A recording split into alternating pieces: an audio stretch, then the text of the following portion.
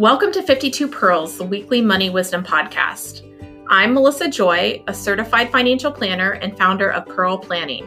And I'm joined by Melissa Friedenberg, Pearl Planning Financial Advisor. Hi, Melissa. Hi, Melissa. You're never going to forget our names because, of course, we're both named Melissa, children of the 70s.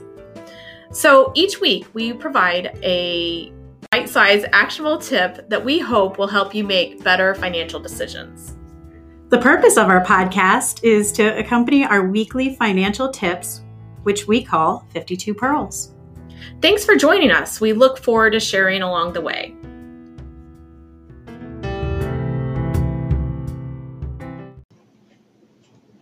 Hi, it's Melissa Joy. Americans are radically changing their habits as stay-at-home orders replace business as usual. What technology can help people cope in a time of social distancing? And what will stick in the aftermath of coronavirus? Today, I'm joined by a special guest, Bill McManus.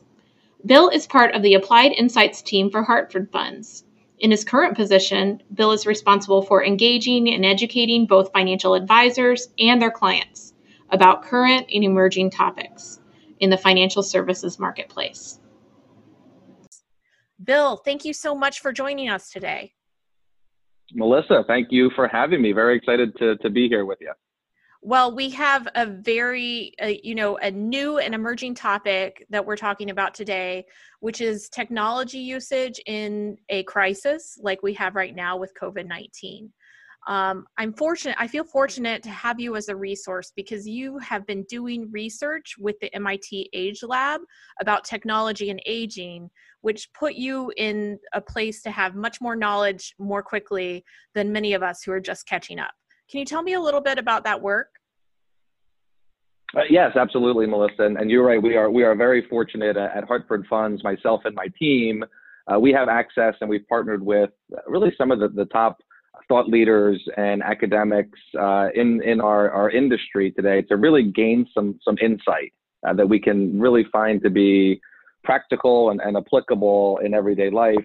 The one, as you mentioned, one of our top partnerships is with the Massachusetts Institute of Technology and this program they have called the Age Lab, which, yes, is studying, primarily demographics and extended life expectancies, the effect of that, but it's multidisciplinary. So it's great. We've got resources that have backgrounds in psychology and sociology, technology, all these different aspects. So we're really able to take that sort of broad pool of knowledge and research and find ways to really make it applicable for folks out there, whether we're thinking about challenges around retirement or, challenges like we're dealing with right now. I love the, multiple ways that information can apply and that it's so research-based. Oh, absolutely. It's just a fantastic resource that we have there, and they're really great to work with for sure. So we have a new age which we will not soon forget, the age of social distancing with COVID-19. And I'm going to refer in our conversation to a paper that you put together, 5 Ways Technology Can Make Social Distancing Easier. And we'll make sure to reference that in our show notes so that our audience is able to check it out. But what trends are you seeing where technology is helping to cope? Yeah, absolutely. And it's, again, sort of fortuitous that we've had an existing research project kind of geared to this. That was called 5 Ways, or is called 5 Ways Technology Will Change How You Age. So we sort of had a basis of research that we've done around this. Now we're applying it, obviously, to the situation that we're in now. And you mentioned the word, and my guess is it'll go down as the word of the year, 2020, word of the year 2020, social distancing, right? Social distancing will probably forever, now be in the lexicon of every American. But if you think about it, Melissa, that's actually not accurate in terms of what's going on. What's more accurate is we're physically distancing. Socially, you might actually argue that we're more connected now to a broader set of people with more frequency than we ever have before, due to this amazing technology that we have at our fingertips and at our disposal. So it's kind of interesting how that word's come about, but it's really not completely accurate in terms of what we're doing. You're right. And vocabulary is changing week to week, but there is new ways to connect. I saw last weekend was Easter and Passover, family seders or Easter dinners. that were conducted over Zoom. We are sitting in different states, but talking to each other in a way where, it's like we're connected. So you're right. The nomenclature may not be exactly appropriate, but we're establishing new habits and trying to be flexible and adapt. You're absolutely right. And I think we've all, come to find ways to find efficiencies around that. And I was just thinking about this last weekend. I was having a conversation with a friend of mine. I think this was the first Easter in my entire life that I didn't do an Easter egg hunt at my grandmom's house for brunch. But we all managed to still get together, throughout the weekend virtually through all these different tools we have, whether it is, with FaceTime or Zoom or all these, wonderful ideas. I think the key is just understanding what's the best, most efficient way to use it. I think we're all learning that together. And I think the key with everything we're going to have conversations around today is to, share this information, right? We always get these tips and tricks from other people like us who have used that. So I think that's the key here, is being open-minded around all this technology and really understanding that there is a benefit to it, especially from the social connectivity standpoint. So important that the Age Lab actually has research around challenges that people face around longevity. One of them is being loneliness, which we see across all demographics throughout the United States. And we've seen research from a health standpoint, how that can be really detrimental. Now, we never want to say that this technology is going to completely replace social interactions, but it certainly is a great supplement, right? To get us to stay connected with family and friends and find new connections out there. Yeah, there's a stigma that when it comes to technology that we've probably been combating for the last 10 or 20 years, that technology is for younger people. And if you're older, you should not use technology. You should go to the old methods of communication, like good old postage stamps in the U.S. mail. But I think that there are lessons to be learned during this time period. I have a client whose wife is in a nursing home, and he can check in on her via FaceTime conversations where he can't go to visit because for safety reasons, but the staff is able to connect him to her and connect a voice, but also for him to be able to check in. So I think that this is defying the stigma. Absolutely. And it's kind of funny you bring that up, because the Age Lab, for years that we've been working with them, from the research that they have found, they actually find that older people will actually take more time learning and perfecting a technology. The key is there has to be a clear benefit to it. And I think now in this world that we've sort of been thrust into, we're seeing the benefits, right, of using this technology, because it is keeping us connected when, unfortunately, just for the time being, we're not able to. So I think that'll continue to drive adoption and awareness around it. That's a great indicator of what technology is appropriate to use, that it's not just because it's novel, it's because it has a function and is useful. So I think we could all benefit from that, because there are so many opportunities to access technology, and you don't have to use everyone. Absolutely. It's all about finding what's the most beneficial and easy to use for you. But then, again, also recognizing that there really is great benefits that can come out of it. So since you have this background, which has been exploring technology and how it can be implemented within people's lives, are there any areas of technology that you're surprised are not being discussed more during this time period, or that you think would be useful but under-recognized? Yeah, I think one thing that I think will be interesting coming out of this, and we have been talking about it to a certain extent, but more directly as it applies to the situation we're dealing with now with COVID-19, but just healthcare technology. Mm-hmm. I think we've already sort of been on the cusp of this boom of self-diagnostic type technology, right? We hear now about all these types of testings and things like that, and maybe not applicable for, the exact situation we're in, but there's people that are managing health conditions all the time, right? So when we think about wearables and things that can keep track of basic, diagnostics that can indicate if there might be a problem now or in the future, I think that will continue to be developed and really have an impact and really have an impact on not only the quantity of life that we've experienced, but quality. as well as we're navigating through that period. So that'll be interesting to see all the developments of healthcare that have already been sort of, being worked on, but then just continue to improve. Yeah, that's really interesting. I've seen some of the artificial intelligence or bigger data that's coming through that can track, what parts of the country have fevers. We've already started to get some indications that there may be, even as relates to the virus, that there may be technology usage to track contact with those who are exposed and things like that.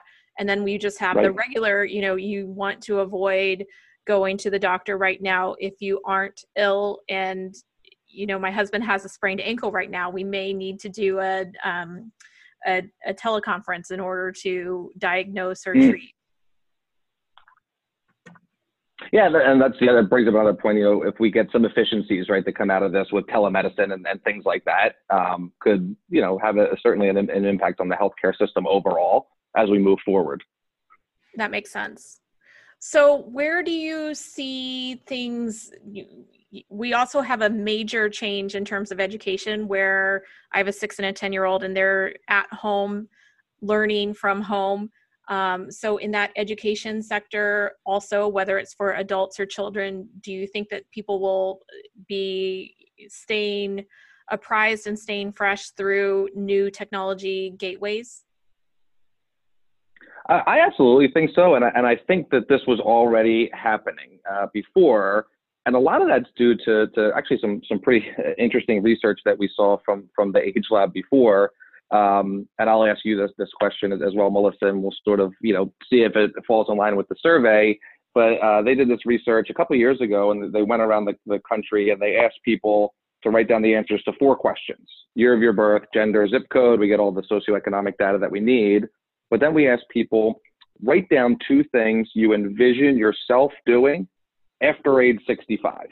And so think about that. What do you envision yourself doing after age 65? What do you think some of the top answers were? What would you say, Melissa? Travel. Travel is number 1. That's always sort of the first answer everyone gives. Is there learning involved or volunteering? Well, the number 2 answer was really interesting. The number 2 answer was work. I'm still going to work. Yep. So, and we think about it just because of extended longevity and life expectancies, we're just working longer.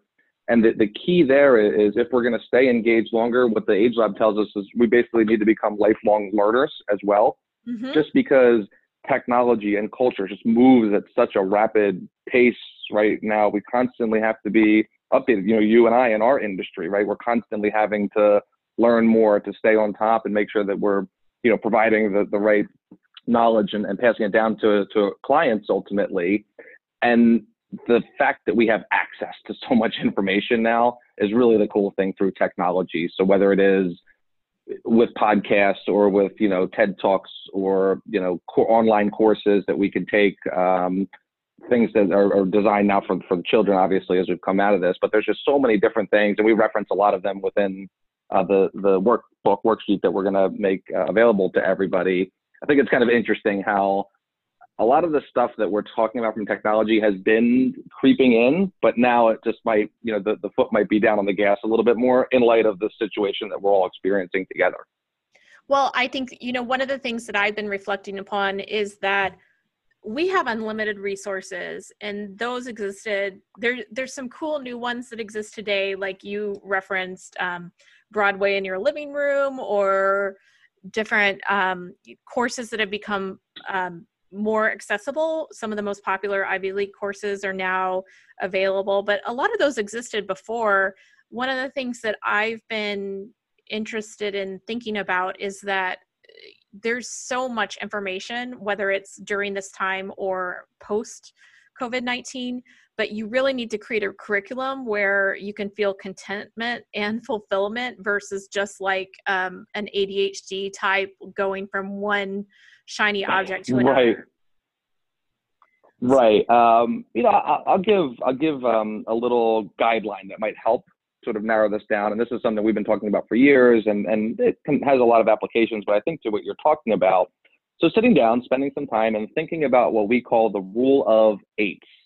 And so that's 4 things, and they all end with ATE. So number 1, where do we congregate?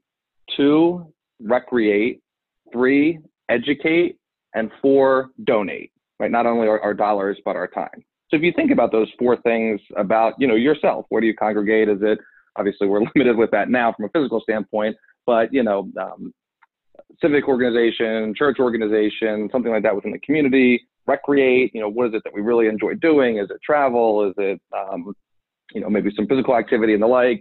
Educate, which we were just, talking about. And then lastly, donate. If we sort of have that framework and we know these are the things that I really enjoy doing, these are the things that motivate me, then we can seek out the tools that we have right now that can help aid in that.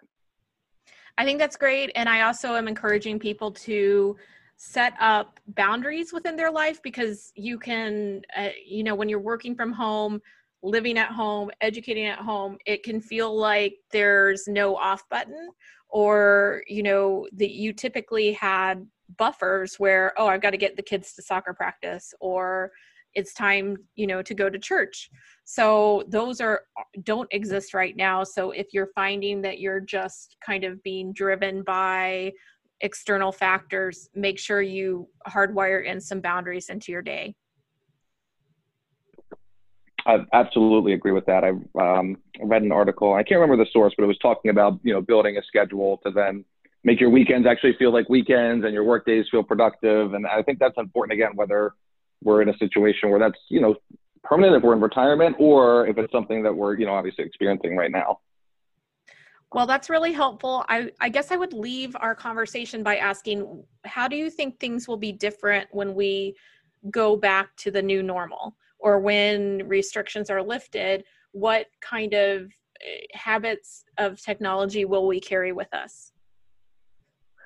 Yeah, I think that there definitely, as I mentioned before, a lot of this stuff has sort of been bubbling, right? But now we've kind of been thrust into figuring out how to use it. I think we will see a lot of efficiencies come out of this in terms of how we use technology around that. I think, especially from like a social connectivity standpoint, a lot of people who maybe were resistant to it now are going to incorporate it, and I think that's going to be good.